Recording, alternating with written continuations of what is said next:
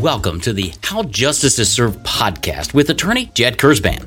If you're a practicing attorney or a business person who needs to persuade others when the stakes are high, this is the podcast for you. Whether you stand in the courtroom or the boardroom, Jed will teach you how to persuade people when it really matters. Listen as Jed shares keen insights, life lessons, and memorable stories, all delivered with a dose of humor. Here's your host, Jed Kurzban. Well, I'm sitting down with Jed Kurzban. Jed is the author of How Justice is Served. And Jed, we are going through the last chapter of your book, chapter 14. It's called Arm Your Jury. And so you've said before that a jury panel is nearly impossible to read. I asked you that earlier, saying, is there anything that you can look at a jury, body language or anything that'll help you kind of indicate how people are feeling or a way that they're thinking? And you said not really. So how do you connect with them and work intelligently when they are so hard to read to get the most ideal result for your client? How do you do that? So this is why, if I could, I wrote my book. There's a lot of books about trial tactics and trial strategies, and they're very good. And I recommend you read them. They're terrific. I quote several in my book because they're so instrumental. That being said, I haven't seen a lot of books that put it all together like mine, or none, really. So I made my book so people understood it's a beginning to end process. So what you asked is a great question. Now, there are things I could do. I can mirror them. If I see a client sitting there and he's listening like this, I'll go up to him and say, just to match him, what they did is just not right. Or I'll see a client that's nodding along and I'll nod with them. Right? There are sort of psychological things like mirroring you could do. But ultimately what I want to do is I want to get that jury. And when I'm talking to that panel, and a panel member of the jury before trial even begins says things like, the most important thing for me is to make my own medical decisions. I mean, that's really what I cared about. I saw my mom, she was in hospice, it's terrible. I want to make sure I make my own medical decisions. And the jury panel is kind of nodding. And who agrees with that? And they raise their hand. And yeah, you want to be in charge of your own medicine. Now I'm going to close and I'm arming the jury. And I say to them, we've heard this case. Now I'm going to tell you the one thing that sticks out when you listen. When you go to that room and decide this verdict, because juries, when the case is done, get sequestered into a jury room, and then they discuss and decide what they want to do.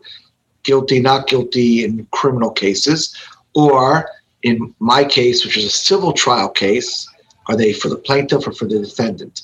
And if they're for the defendant, then there's no money. If they're for the plaintiff, how much money do we want to give? And I'll say to them, when you go back to that room, the thing that you should take away, besides the fact the hospital, in this case, the hospital, was making money, is they took away his decision to make his own medical decisions, his ability to make his own medical decisions. That's what they took away from him. And I would tell you that's one of the most important things to my client and to me. You took that away from him. And if you take that away from him, if you take away my client's right to make his own medical decisions, what is that worth?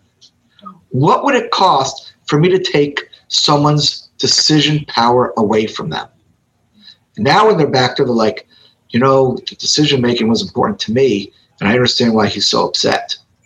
Because now you've connected the beginning of the trial to the end of the trial, and there's a reason for them to fight for you.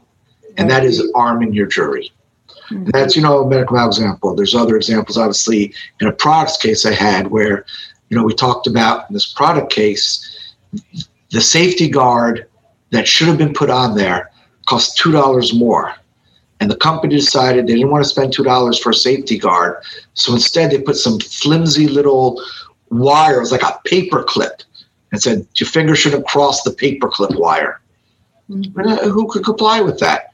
You take a plastic guard and you put it up there and say, this plastic guard prevents you from moving your finger past where the saw can cut it off. But they didn't want to spend the $2. And so you arm your jury and say, if I was able to give $2 to every person in America to put this safety guard on, I would. And since they sold 16,000 units and it only cost $2, it seems awfully cheap to be able to fix this problem. And now they think they're going to sell another 100,000 units.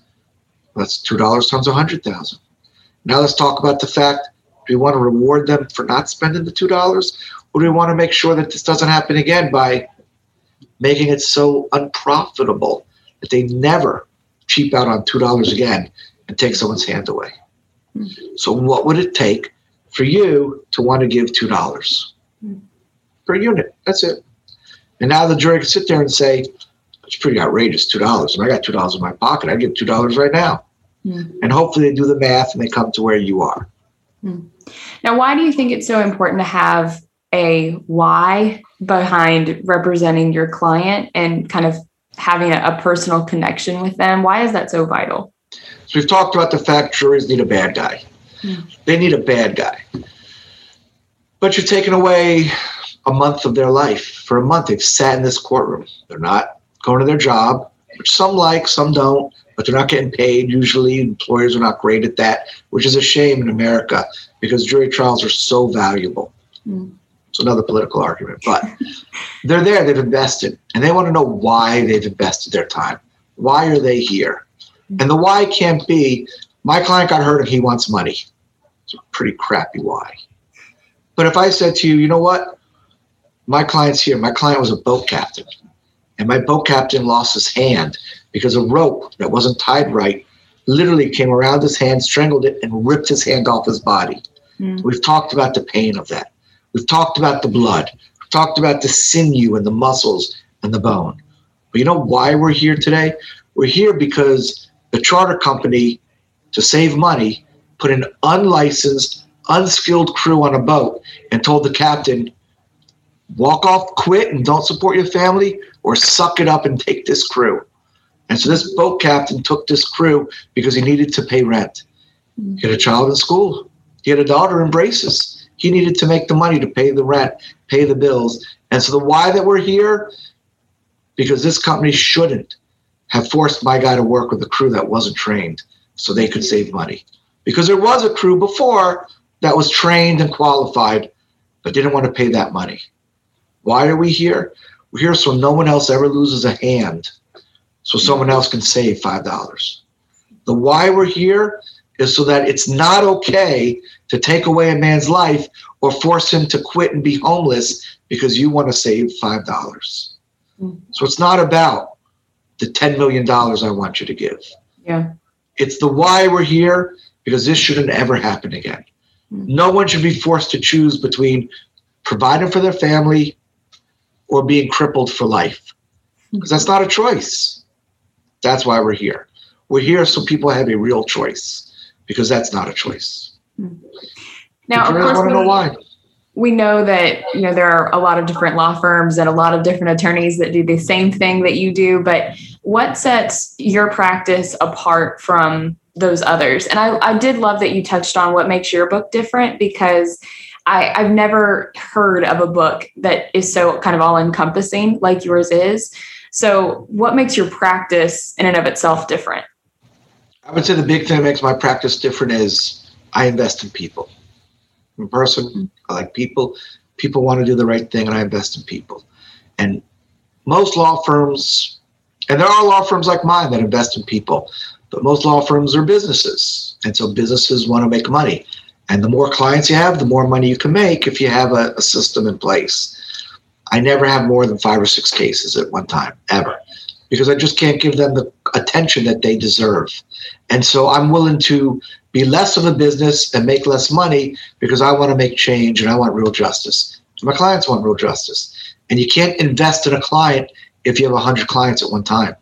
You just can't. No one can. There's just not enough time in the day. So if you really want to make a difference, what makes my firm different than any other firm I've ever dealt with is I have less cases because I invest more time in my clients, because I don't need to make every dollar in the world I can. I want to make the world better. I want justice. My clients want justice, and I want to help make justice. That's why, quite frankly, I named my book what I did, because it's true. That's why I have less clients. That's what makes me different. I will invest in my clients to get the justice they deserve, and the justice, quite frankly, I want to see in our country. Yeah.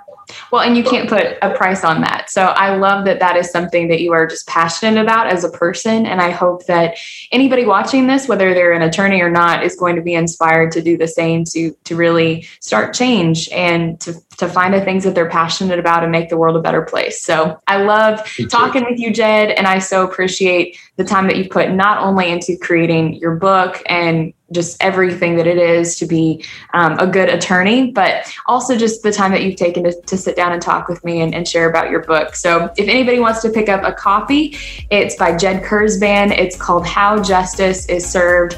Jed, thank you so much for your time. Thank you very much. I really appreciate it. Thanks for listening to the How Justice is Served podcast with Jed Kurzban. Learn more or get a copy of Jed's book when you reach out to him at kktplaw.com. That's kktplaw.com.